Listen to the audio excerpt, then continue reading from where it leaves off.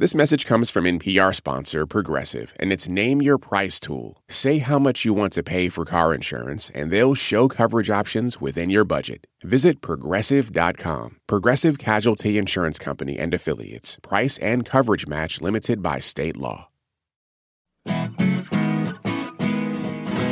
From NPR and WNYC, coming to you from the Bell House in beautiful Brooklyn, New York, it's NPR's hour of puzzles, word games, and trivia. Ask Me Another. I'm Jonathan Colton. Now, here's your host, Ophira Eisenberg. Hello, everybody. Hi. Great to see you. Right now, we have 4 brilliant contestants that are waiting backstage, and soon they will be on our stage playing our nerdy games, and one of them will become a big winner. Speaking of winners, Jonathan, I know that you have been up for a lot of awards this year. I had a good year, that's true. Jonathan was nominated both for a Tony and an Emmy. Yeah, it was very exciting. Thank you. I just want to let you know that things are going pretty good for me, too, in the awards thing. Oh, that's great. Well, there's this. See this, everybody? This is a picture of a dog, not my dog. This is a pug that is 4 months old that just placed first in the Puppy Pug Nationals. And the owner has named it Ophira, Ask Me Another. I just want to let you know that right now. This dog Very nice. won the Puppy Nationals Pug Division for 3 to 6 month old dogs. It's pretty amazing. Do you think that they think your last name is Ask Me Another? Yeah. We have 2 amazing guests on our show. We have from The Daily Show and Crazy Rich Asians, Ronny Chieng is going to be on our stage. And from 6 Feet Under and Dexter and Broadway, we have Michael C. Hall coming on the stage. Yeah. Very exciting. I think Michael C. Hall has had a pretty interesting career, right? On 6 Feet Under, he played a funeral director. On Dexter, he played a murderer. I think he should continue with this backwards circle of life, and for his next role, play like a doula. Or if it's a guy, is it a doodla? It's like a doodad. Doodad. Doodad, I like that. Midterm elections are coming up. Are you guys excited? I know. But it's going to be okay. Brooklyn bars are going to be doing voter drink specials, just so you know. You got to know that they're going to have some good puns. I want to have a pulled fashioned. I want a bloody primary. That's what I want to see. I want a Long Island absentee. That would be great. With a Singapore swing vote. Why not? Can have a democracy breeze. Delightful. Tropical. Tropical? Tropical and topical. Peanut collusion. I know. All right, you guys are fantastic. Let's meet some contestants and play some games, everybody.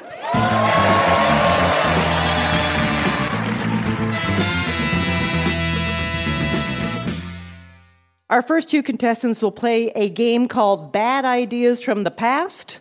Mine was named Gordy. Let's meet them.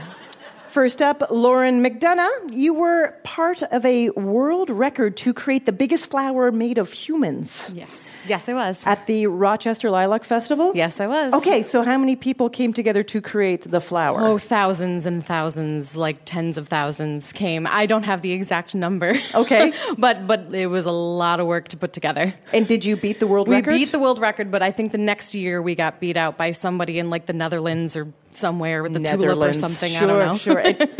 So when you ring in, we're going to hear this, Lauren. Your opponent is Avi Zackerman. You're an avid board game collector, and you've been playing the same board game with a group of friends for 2 years? Yep. And what kind of game is it? The easiest way to describe it is you go out, you hunt monsters, you harvest their body parts for weapons, and then you hunt more monsters. Yeah. Sounds super fun. I love it. When you ring in, we're going to hear this. Lauren and Avi, whoever has more points after 2 games is going to go on to our final round. Now, this is a guessing game called Bad Ideas from the Past. Jonathan and I will read multiple choice questions about things that people once thought were true. Here we go. In the not-so-distant past, people didn't understand how terrible cigarettes are for you. Which of these is a real Camel's ad slogan from the 1940s? A, Camels, more fun than a carrot and less fattening. B, more doctors smoke Camels than any other cigarette. Or C, for softer lips, suck on this. Lauren. B. B, you're right, more doctors smoke Camels, that's right. Which of these is a real, less successful Thomas Edison invention? A telephone to talk to dead people. B, the first spin pop, the lollipop that electronically rotates for you to achieve full lick coverage with minimal effort. C, photographs that show the subject aging, like in the picture of Dorian Gray. Avi. A is correct, a telephone to talk to dead people. Right. He was almost right. Now on your phone, you get ghosted. So It's pretty much the same thing. Pretty much the same thing. In the mid-1800s, what idea about our solar system did French mathematician Urbain Le Verrier promote? A, the moon is a cold star, which is why the temperature on Earth tends to go down at night. B, he believed in the existence of a planet called Vulcan in between Mercury and Venus. Or C, moons are the real planets and we're all being played. Lauren. B. That is correct. He believed in the planet Vulcan.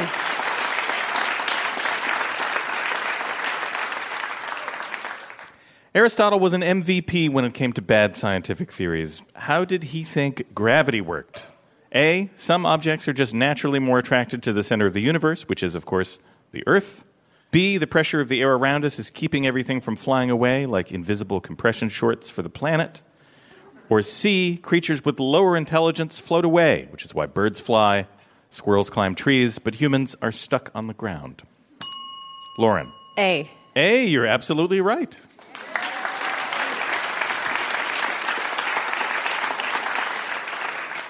Jan Baptist van Helmont was an influential 17th century chemist in Belgium. Where did he think mice came from? A, Anaheim. B, mice are the physical manifestation of lustful thoughts. Or C, if you place a dirty shirt next to some wheat and wait 21 days, the wheat will turn into a mouse. Lauren. C. C is correct, yeah. Yeah, he thought the stinky fumes from a dirty shirt would somehow turn wheat into a mouse. It does seem a little bit like it's based on anecdotal evidence. Yeah, exactly. Great first game, both of you. Lauren is in the lead.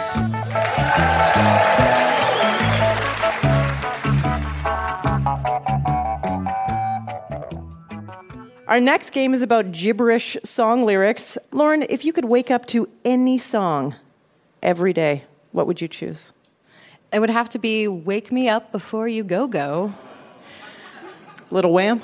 Yeah, Little Wham. Avi, what song would you like to wake up to every morning? I'd say the theme to Hawaii Five-0. And why is that? Because I would get out of bed to turn it off.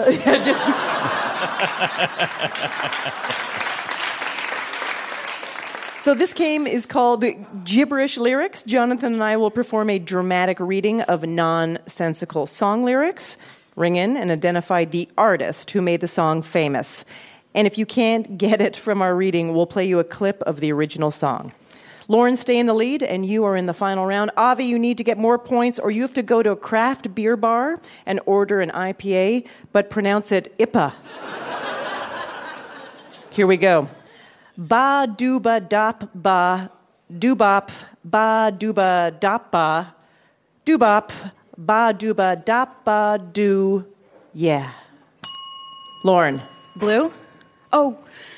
I'm sorry, that is incorrect. Avi, we can play the clip for you, or if you can just answer. I forgot the name of the artist. All right, let's play the clip. Oh. Hanson. That is correct. That is Hanson's Mbop. So sometimes these things represent real concepts or words to the artist, and supposedly Zach Hanson said that Mbop and all of those words represented the futility of life.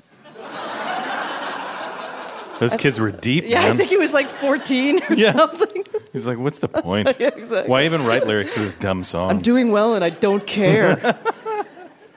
Here's your next one. Ro ma, ma. Lauren. Lady Gaga. Lady Gaga, that's right. Bad Romance. Dee do do do, dee da da da. Okay, let's give you the clip.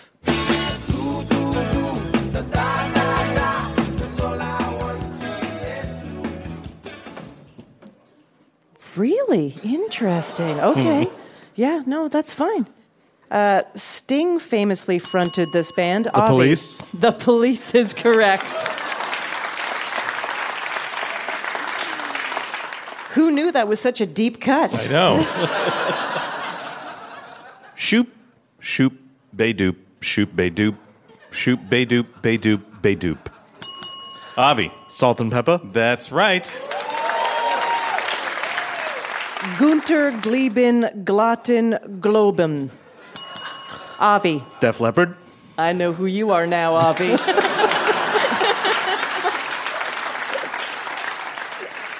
Yeah, Rock of Ages. Let's listen. Were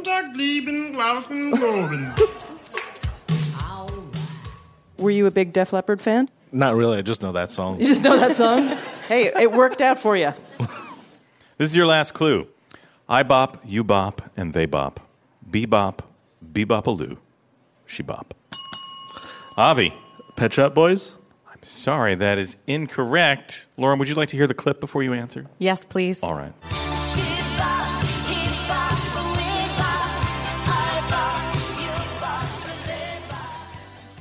I'm terrible at music and knowing artists, so I'm just going to say 42 because that's the answer to everything. It's a fine guess, and I understand why you made it. Here's the hint. Buzzers are open. Girls just want to have fun. Cyndi Lauper? Yeah, that's right. You both are amazing. Turns out, Avi, you are going to our final round. Coming up, we'll find out who will face off against Avi in our final round. And Michael C. Hall is here. His hit show Dexter was set in Miami, and it really broke the mold when it came to realistic depictions of backsweat on television. I'm Ophira Eisenberg, and this is Ask Me Another from NPR.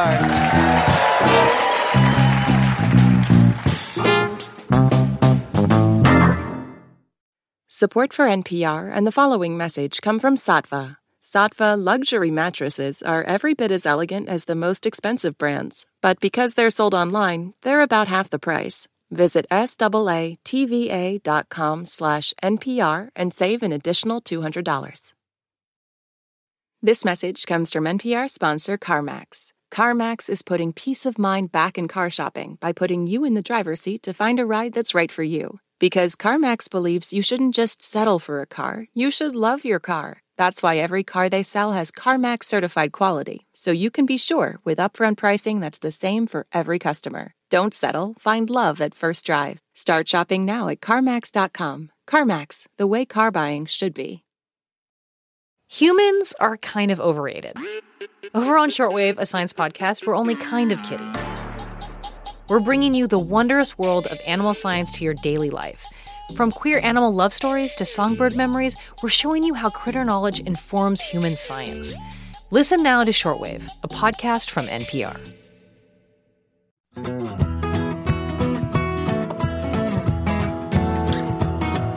This is Ask Me Another, NPR's hour of puzzles, word games, and trivia. I'm Jonathan Colton. Now here's your host, Ophira Eisenberg. Thank you, Jonathan.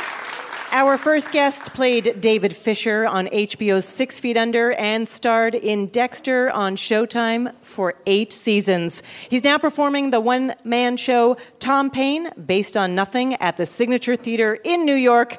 Please welcome Michael C. Hall.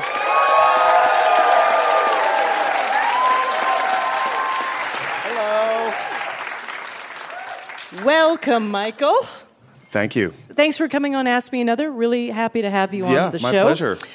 So I thought it was very interesting that as you were trying to find your way in your acting career, you had a lot of odd jobs. You sold knives. I did. You sold suits. I did. Not very well, but I did. You sold toys. I did. You were a furniture mover and OR recovery room technician. Basically I kept the towel warmer full and just did whatever the nurses told me to do. And I took people back to their rooms, which I think technically I wasn't supposed to do, but I did. Okay, they were like, whatever, that's fine. Yeah. Bartender, busboy, what's the gig that sticks with you, maybe haunts you? Probably recovery room technician. Yeah. Just being the first thing people saw when they woke up from anesthesia. That sounds terrible. Yeah. Frightening. And intubation breath is the worst breath. That first exhale, when you're like on the elevator and they're facing up at you and there's just nowhere to go.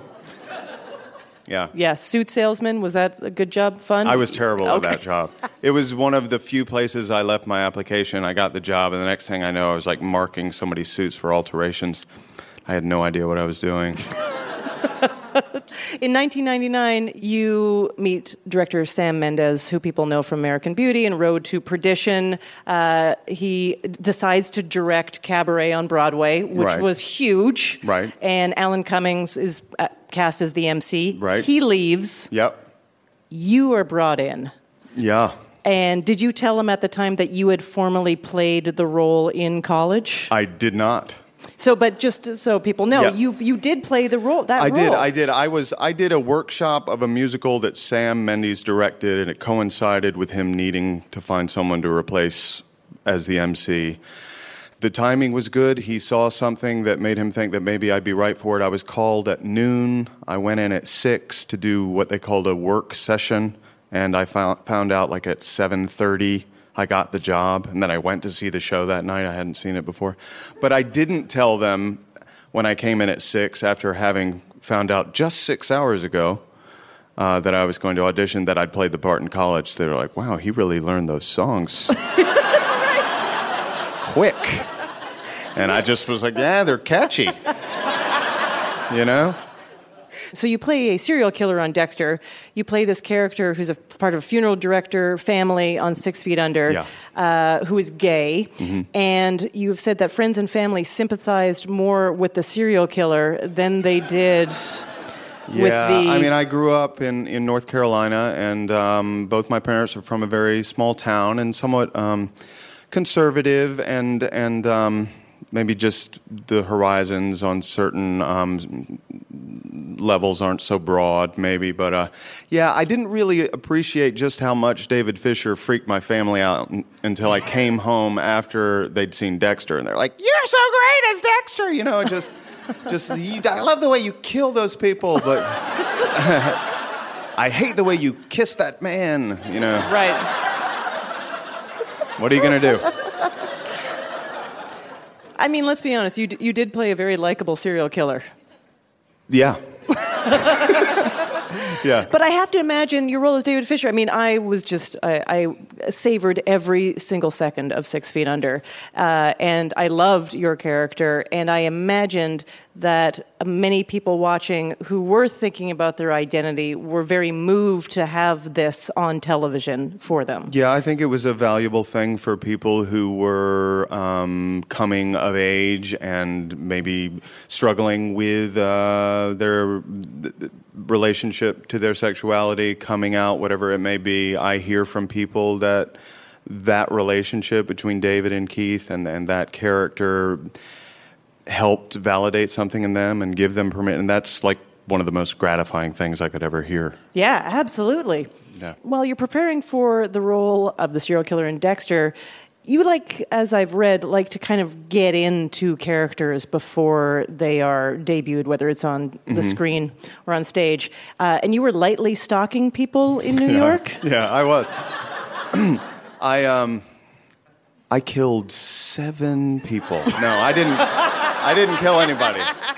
I think ultimately, certainly in the case of Dexter, and with any character, an imaginative leap is ultimately required. But I did, have some time on my hands between getting the role and the pilot happening, and I was living downtown, and I didn't even plan it. I was just out eating dinner by myself one night and saw some guy sitting at the bar, and he seemed to be alone, and I just endowed him with a bunch of reprehensible characteristics and followed him around and got on the subway one car away, and it was remarkably easy to follow him. I mean, it was in New York, it's there's probably someone following all of you right now. Yeah. You were in Lazarus, a musical composed by David Bowie, and the musical is the unofficial sequel to the book and film The Man Who Fell to Earth. You had to sing David Bowie songs in front of David Bowie during rehearsals. For Lazarus, what was that experience like? So the first time I'd met him, I already officially had the job, but I felt like I had to cross this final threshold, of course. And I sang through all the songs with the music director in his East Village apartment, probably about the size of this stage, with a baby grand piano in the corner. And then David, he came over, but it felt like he materialized, He was just there, head to toe, Alexander McQueen. He had this silver skull on his umbrella. He smelled amazing. He was exactly my height, so his eyes were just right there, and it was mesmerizing, and I had to turn off a part of my brain so that I could, and I was doing okay, and we were shooting The Breeze, and everything was fine, I was like little butterflies, but I was okay. And then it was time to sing the songs, and Henry Hay, the music director, started the opening chords of Where Are We Now, a song from the show, and the butterflies turned to bats. I was like, this how I, and David, he was seated on a couch sort of in my peripheral vision. I was focused on Henry, and he said something like, yes, now sing my songs for me. He just kind of named the absolute absurdity of the moment and really kind of took the pressure off. And by the end of the song, and this is definitely one of the peak experiences of my entire life, I was singing the final verse, or chorus rather, and I heard these oohs, and I looked, and he had his eyes closed, and he was singing what he had orchestrated as the backing vocals of the song. And I was like, well, I have nothing to be afraid of now. I mean, no matter who I perform this for or whatever, it was an incredible moment. Basically, David Bowie, for a brief second, was your backup singer. Yeah. That's pretty great. So your latest project is a one-man show called Thom Pain, based on nothing, written by Will Eno, who you worked with before. Yeah, about 5 years ago, I did a play of his called The Realistic Joneses here in New York, and have maintained a relationship and friendship with him since. Yeah, and this is a solo show. I mean, you're used to working with, I believe, like mostly huge ensemble casts. Yep. I mean, how does that feel? Is it terrifying, or you're like, finally? Yeah, it's all those things. It's exhilarating. It's something that I've always been intrigued by. It's terrifying as well, which is always good, to be a little bit scared. Sure. Or maybe like 49% scared. Yeah. But it's like taking a language ride. Will's sentences, I don't know, this guy speaks in a way that to him is linear, but when you read it on the page feels like it's all over the place, but there's some sort of internal logic for him, and getting inside that is really fun. I mean, he says great things. Like, he says things like, I'm the type of guy you may not hear from for some time, but then suddenly one day, bang, you never hear from me again.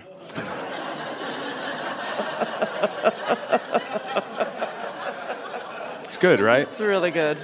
Like, one of Will's favorite jokes is, people laugh when they said I was going to be a comedian. Well, they're not laughing now. Brilliant. Brilliant. All right, Michael, you ready for an Ask Me Another challenge? Yeah, let's do it. All right. Michael C. Hall, we Googled you before the show.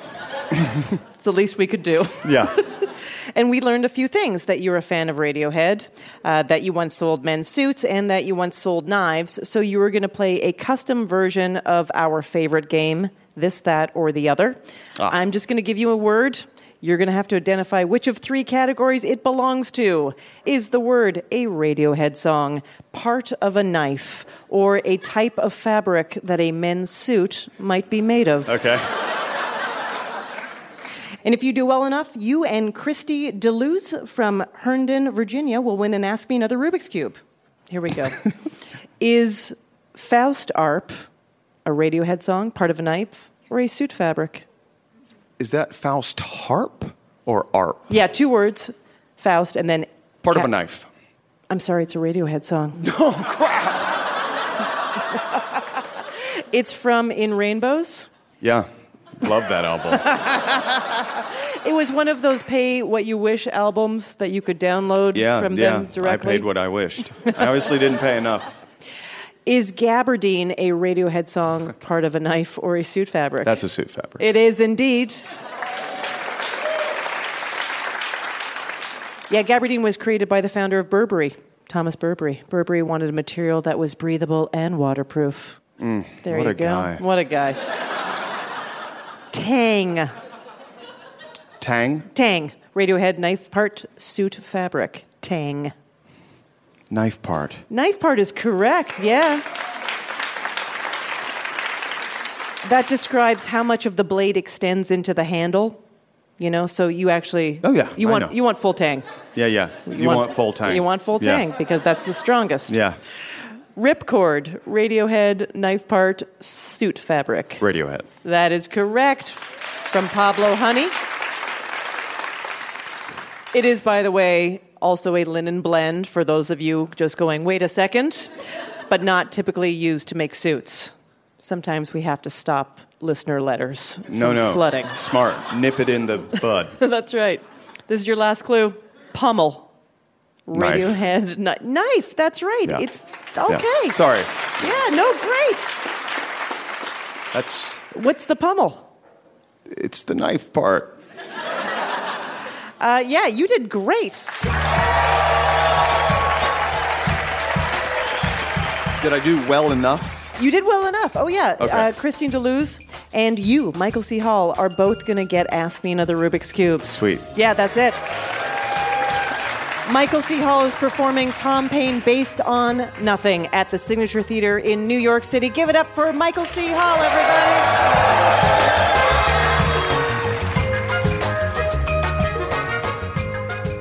Want our next special guest to play for you? Follow Ask Me Another on Facebook, Twitter, and Instagram. Our next 2 contestants will play a game about bad knockoffs. Did you know there's a generic Oreo brand called Cream Betweens? Yeah. I'm sorry you can't unhear that. Let's meet our contestants. First up, Michael Marino. What did you dress as for Halloween? So I was Lucy from Peanuts, like the doctor is in. I made 75 cents giving advice. Was that just one question, or was it numerous? A couple. How much did you charge per question? Only 5 cents, but more people had quarters, so it was good for laundry. Good. And what did they want advice on? Sometimes relationships, sometimes like fashion. So all things. Yeah, animal prints are neutral, so spread the word. Yeah, thank you. Very good. So, Michael, when you ring in, we're going to hear this. Your opponent is Konstantin Pedalidis. What was your Halloween costume? So I had just gotten out of my cast from breaking my legs, so I was Dr. House. I had the cane, I had the bottle of Vicodin, and I walked around insulting people. Yeah. I like that. I like any costume you can make from your own wardrobe. That's... Konstantin, when you ring in, we're going to hear this. Okay, remember, Michael and Konstantin, whoever has more points after 2 games will go to our final round. Let's go to your first game. So it's that magical time of year when your local Halloween adventure store turns back into the vacant storefront it was just 2 months ago. And to recognize the end of the spooky season, we're going to give you the name and description of a real Halloween costume that you can buy that is similar to, but not legally infringing upon, a pre-existing character or celebrity. You tell us the original character or person the costume is approximating. Here we go. The Brothers Grimm may be in the public domain, but Disney's lawyers are no joke. Better safe than sorry with this costume called Stroke of Midnight Maiden. Michael. Cinderella? Yeah, Cinderella. Don't shout, "My wife," when you wear this Sacha Baron Cohen wig and mustache. Avoid a lawsuit by instead shouting, "My partner," because you are dressed as a Eurasian traveler. Constantine. Borat. Borat is correct.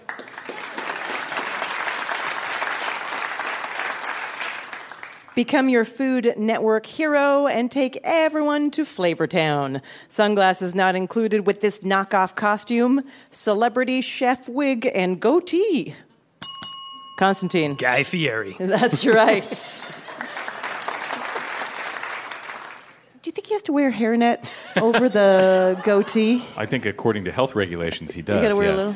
But probably not for the cameras. Yeah. A ruffled shirt and a nearly floor-length jacket may not give you musical talent, but your friends will say, "You got the look of this," quote, "purple rock legend." Michael. Prince. Prince, you got it.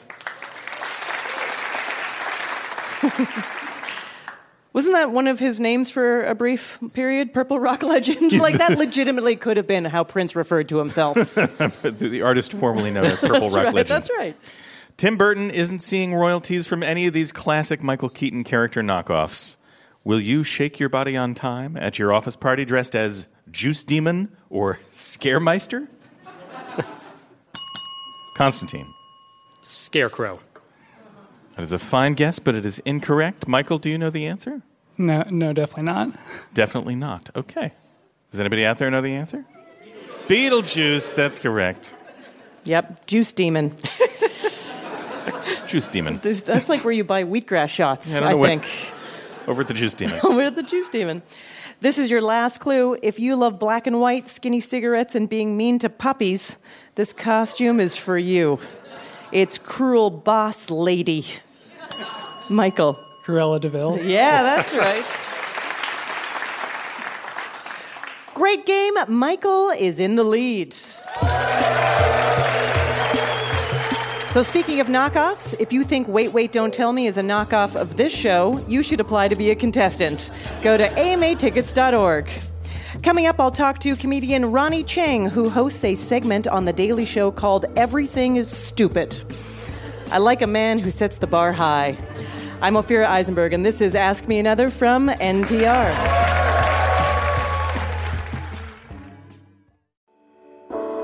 On It's Been a Minute, we're keeping you in the know when it comes to culture.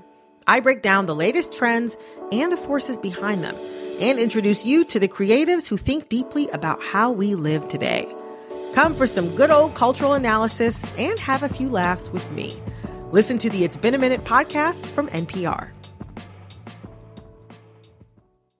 Summer is for going to the movie theater because it's too hot to stay home. It's for driving with the windows down, listening to your favorite music. It's for stretching out while you're on vacation to gobble up a TV show. For a guide to some of the TV, movies, and music we are most excited about this summer, listen to the Pop Culture Happy Hour podcast from NPR. I'm Rachel Martin. You probably know how interview podcasts with famous people usually go. There's a host, a guest, and a light Q&A.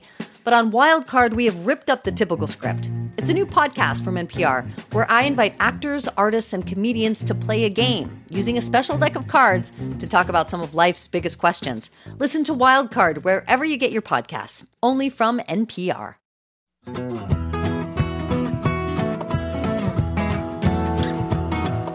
This is NPR's Ask Me Another. I'm Jonathan Colton. Now here's your host, Ophira Eisenberg.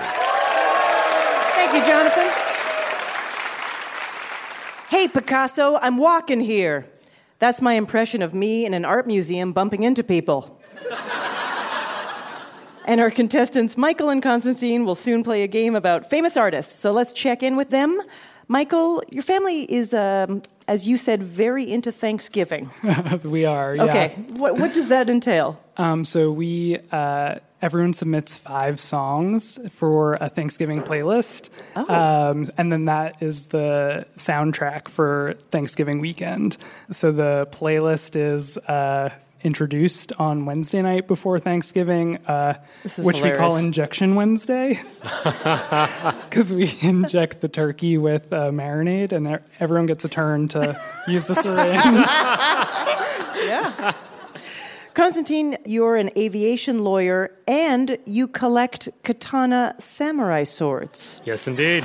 So, can you gate check a katana samurai sword? Funny that you mentioned that, because the last one that I got was from a couple of friends in Japan, and they made the mistake of bringing it over to the airport. Guy asks, "Oh, what's in that particular box?" And they're trying to check it. And he says, "Oh, a sword." Guy immediately gets on his little walkie-talkie, says something in Japanese, and just as my friend thinks he's going to be hauled off by Japanese TSA, this little old man with an attaché and a jeweler's loop comes out and just takes the sword out, looks at it, pokes at it with a couple things to make sure it's not an ancient artifact, and signs a piece of paper, and it was in JFK.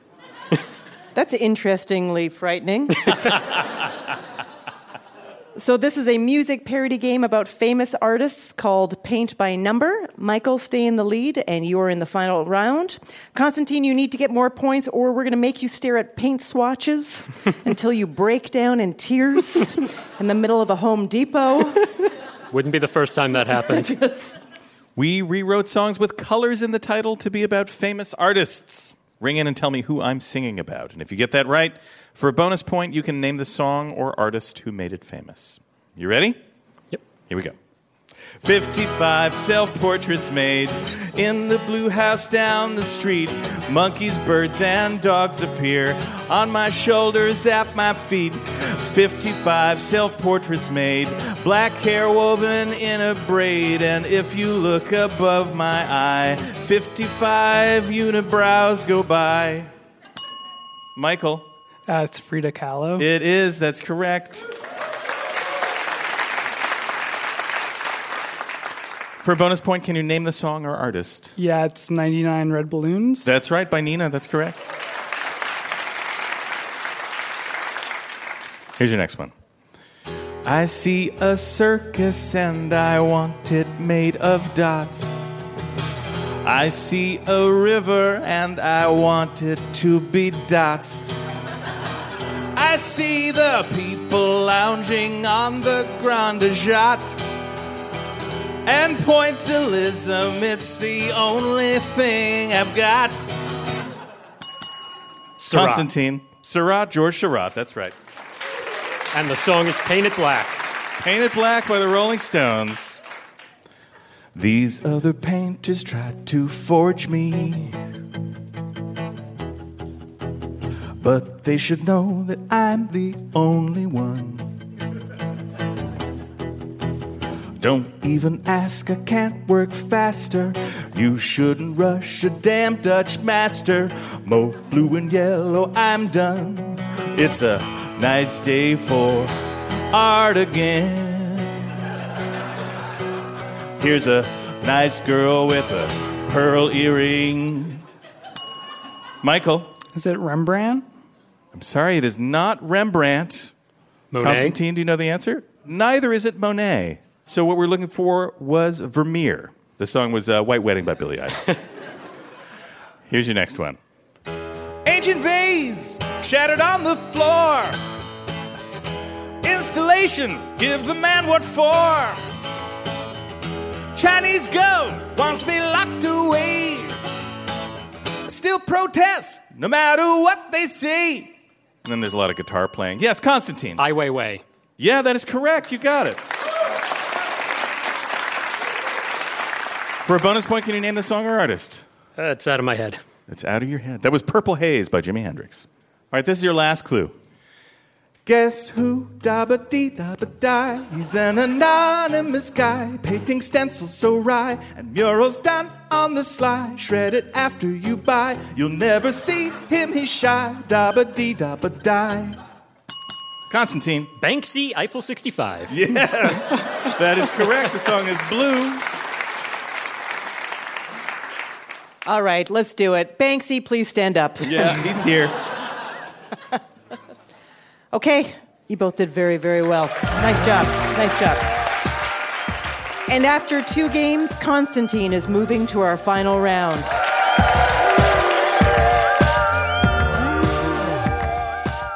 While Avi and Constantine get ready for the final round, it's time for us to welcome our next special guest. He's a correspondent on The Daily Show with Trevor Noah and starred in the biggest romantic comedy of the decade, Crazy Rich Asians. Please welcome Ronny Chieng. Thank you so much, everybody. Welcome to Ask Me Another. Thank you. So, Ronny, you started comedy as an undergrad law student in Australia. Yes. You were living in Melbourne. Yes, so I'm right in your demographic, honestly. Melbourne is the Brooklyn of Australia. Yes. I'm telling you. I remember one of the things that really came from Melbourne, I feel, to Brooklyn is the flat white coffee. Flat white coffee, yeah. That's a great Australian thing. coffee. I love For that. some reason, Australia, the best at coffee. They're Who knew? really good. It's a whole subculture of obnoxious people, yeah. So you're planning on being a lawyer, but Yep. you start doing stand-up comedy. Yeah, sure, yeah. What was the Melbourne comedy scene like? Very highbrow. It's not relaxed like in America. America comedy is very relaxed, right? We come out, we go to like a venue with a low ceiling. Yeah. Someone does like 10 minutes. Right. Someone else does 20. The last comes on does 50 minutes. Some jokes we laugh at, some jokes we don't laugh at, and hopefully overall we win. We have a good time, then we get the hell out of here. In Australia, it's every comic does 1 hour. No food, no drinks, no opening act. It's just you. It creates good stuff, but sometimes it takes comedy too seriously. It's like comedy, it's fun. It's meant to spread joy, and we don't always get it right. But it's a double-edged sword. And obviously, we know you from The Daily Show with Trevor Noah, and we know you to talk a lot about current events and politics. But when you started off doing stand-up, were you leaning into any politics? No, I avoided politics. On purpose? Yeah. At that time, I felt like there were smarter people than me who were talking about it. I didn't want to inject myself into this thing that, So in Australia, you were like, oh, there's smarter people than me talking about this. But then you come to America and you're like, no, I'm the smartest person. Basically, yeah. Yeah. Your first movie role turned out to be a good role. You played Eddie Cheng in Crazy Rich Asians. Yeah. Way to go. Congratulations. Well, yeah, way to go. This is for the rich people. Yeah. Finally. Your character, Eddie Cheng, was not a very likable character. Yep. Was that fun to play? Well, my mom liked him, but yeah, sure. Okay. Yes. Yeah. But yeah, very fun to play, yeah. I knew that character very well. I grew up with people like that. A type A personality, law school people. So it wasn't hard to just channel. I'm impersonating people I know. Yeah. And then, of course, the movie does amazing. Yeah, do you get a lot of people reaching out to you? It's cool because it was a Singapore story. And so I grew up in Singapore. My parents lived in Singapore. And so when there was a Singapore story happening, I'm like, how often do Singapore stories blow up outside of Singapore? When it came out, I'm like, I felt very strongly that I really want to be a part of it because there's not a lot of Singaporean Malaysians in America in show business. And I thought it was a story worth telling. And I thought I could do it. That's the most important thing. It wasn't like shove me in. I was like, no, I know these characters. I know this world. I know I can tell this story. So very lucky to be part of it. Yeah, that's great. Fantastic. All right, Ronny, are you ready for an Ask Me Another challenge? Yeah, sure. Okay. So before the show, you told us that one of your hobbies is building Nintendo game emulators. Yep. Hey. Which, if you don't know, is basically homemade video game consoles. Are you comfortable, by the way, with Nintendo of America knowing this information? Because they are huge listeners of our show. Yeah, I build them, but I don't use them to play games. Am I right? I build them and I destroy them immediately. Yeah. So your game is called Nintendo or Nintendo. Oh, I love it. Yeah. I'll describe a game for the original Nintendo Entertainment System, or the NES. You tell me if it's real or something we just made up. Great, I love it. Okay, here we go. I was scared, but no, I'm not. Yeah. Princess Tomato in the Salad Kingdom. You play as Sir Cucumber on a mission to rescue Princess Tomato, who has been kidnapped by Minister Pumpkin. Along the way, you befriend a persimmon. Real or fake? Great try. That's fake. That's a great try, though. Thanks. It's real. I don't believe that. Cupcake Heads. The game takes place in a baker's nightmare as he protects his customers from zombie cupcakes out for revenge. Come on. Nah, that's not real. That can't be real. That one's not real. Yeah, that's fake. That's fake. Yeah. But you got me. You got the mind games going. Ronnie, now we're actually playing a game, I aren't know. we? Yeah. Super Mario sweater, only released in Japan. Mario is featured in this game about making sweaters. The game was designed by a sewing machine company. Real or fake? I'm going with it's real. All right, that was a good choice. Yeah, It that's is right. real. Yeah, that's right. Yeah. Yeah.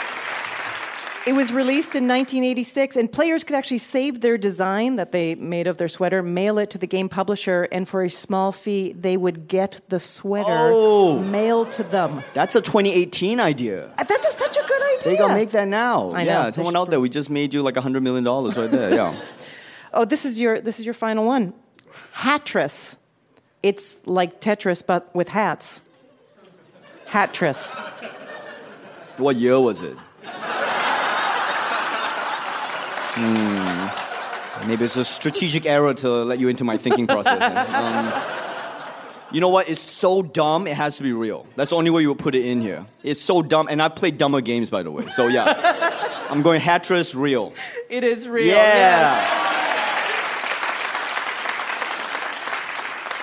Yes. That was so fun. Congratulations, you did great. Thank you. Ronny Chieng is on The Daily Show with Trevor Noah. Give it up for Ronny Chieng, everybody. Thank you. Yay! We did it! We did it!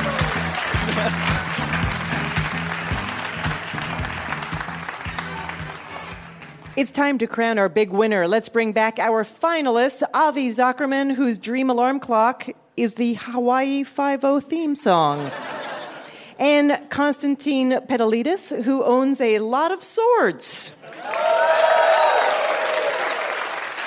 Avi, Konstantin, your final round is called TM Information. Kleenex is a trademark name, but many people use that word to refer to any brand of tissue. So in this game, every answer is a brand name that's commonly used in a generic way. And our big winner will receive an Ask Me Another Rubik's Cube signed by Michael C. Hall and Ronny Chieng. We rolled a 20-sided die backstage, and Avi is going first. Here we go. Avi, Johnson & Johnson makes these adhesive strips used for cuts and scrapes. Band-Aids. That is correct. Konstantin, Unilever makes these short rods with cotton swabs on both ends, commonly used to clean ears in ways that go against the warning on the package. Q-tips. That is correct. Avi, Good Humor makes this flavored, water-based frozen treat on a stick. Fudgicles? Water-based treat, I'm going to give you a chance to correct. We're looking for a water-based treat. Creamsicles? 3 seconds. Popsicles? We'll give you a popsicle. There you go. Konstantin, Parker Brothers, now part of Hasbro, holds the trademark on this activity, also known as table tennis. Ping pong. That's correct. Avi, Marvel and DC Comics joined forces to trademark this term for a crime-fighting character with special powers. Superhero? Correct. Konstantin, a large, nerdy gathering for graphic novel and sci-fi lovers held annually in San Diego and elsewhere. Comic-Con. Correct. Avi, if you misspell your coworker's name on a birthday card, you may grab this name brand correction fluid made by Bic. Whiteout? That is correct. Konstantin, the Sealed Air Corporation holds the trademark on this poppable packaging material. Bubble wrap. That is correct. We're at the halfway point, and the score is tied at 4-4. Avi, Whammo holds the trademark on Frisbees, and this small beanbag kept in the air by one or more players using only feet. Hacky sack? That is correct. Konstantin, Sunbeam Products hold the trademark on this home appliance, also known as a slow cooker, that caused tragedy on This Is Us. Microwave. I'm sorry, that is incorrect. We were looking for crockpot. Avi, not every food storage container belongs to this name brand, introduced in 1946 and known for its burp. Tupperware? That is correct. Konstantin, next time you're stuck in a plane that hasn't even left the gate, you can look at the asphalt on the ground and thank this English company. The asphalt on the ground is the tarmac, but the English company. Tarmac. That is correct. Avi, this name brand term is often used to describe any text superimposed at the bottom of the screen during a TV broadcast. Crawl? I'm sorry, that is incorrect. We were looking for Chiron. Constantine, if you're at a live sporting event watching the giant TV screen, you may use this term to describe it, trademarked by Sony. The Jumbotron. That is correct. The score is tied 6-6, and we have one last question for each of you. Avi, between hockey periods, you'll see ice resurfacers, invented in California by the guy whose name is commonly used to describe them. Zamboni? That is correct. Constantine, Dow Chemical Company holds the trademark on this word, which is commonly used to describe the white, squeaky material disposable coffee cups and food containers are made of. Styrofoam. That is correct. Okay, we're going to come down to a tiebreaker question. So here's your tiebreaker. This trademark is held by the corporation originally known as the Haloid Photographic Company. It's commonly used to describe any photocopier. Constantine. Xerox. That is correct. Congratulations. And congratulations, Constantine, you're our big winner.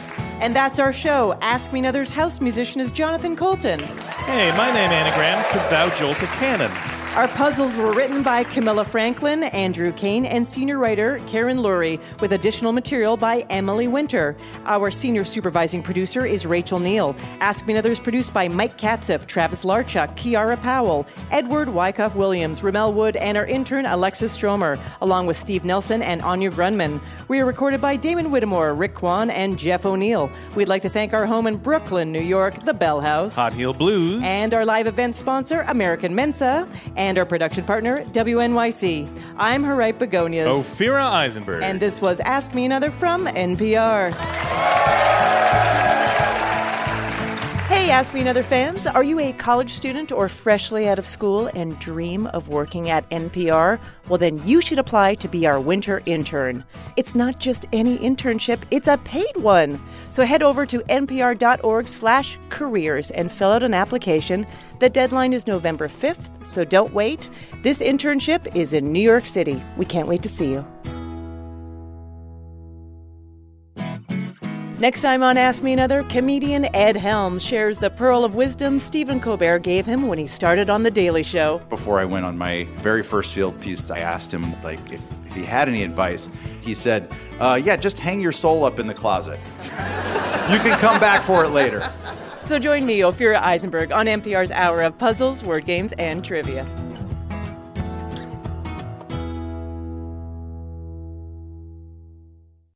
This message comes from NPR sponsor Capital One. With the Spark Cash Plus card, you earn unlimited 2% cash back on every purchase for your business. Find out more at CapitalOne.com/SparkCashPlus. Terms and conditions apply.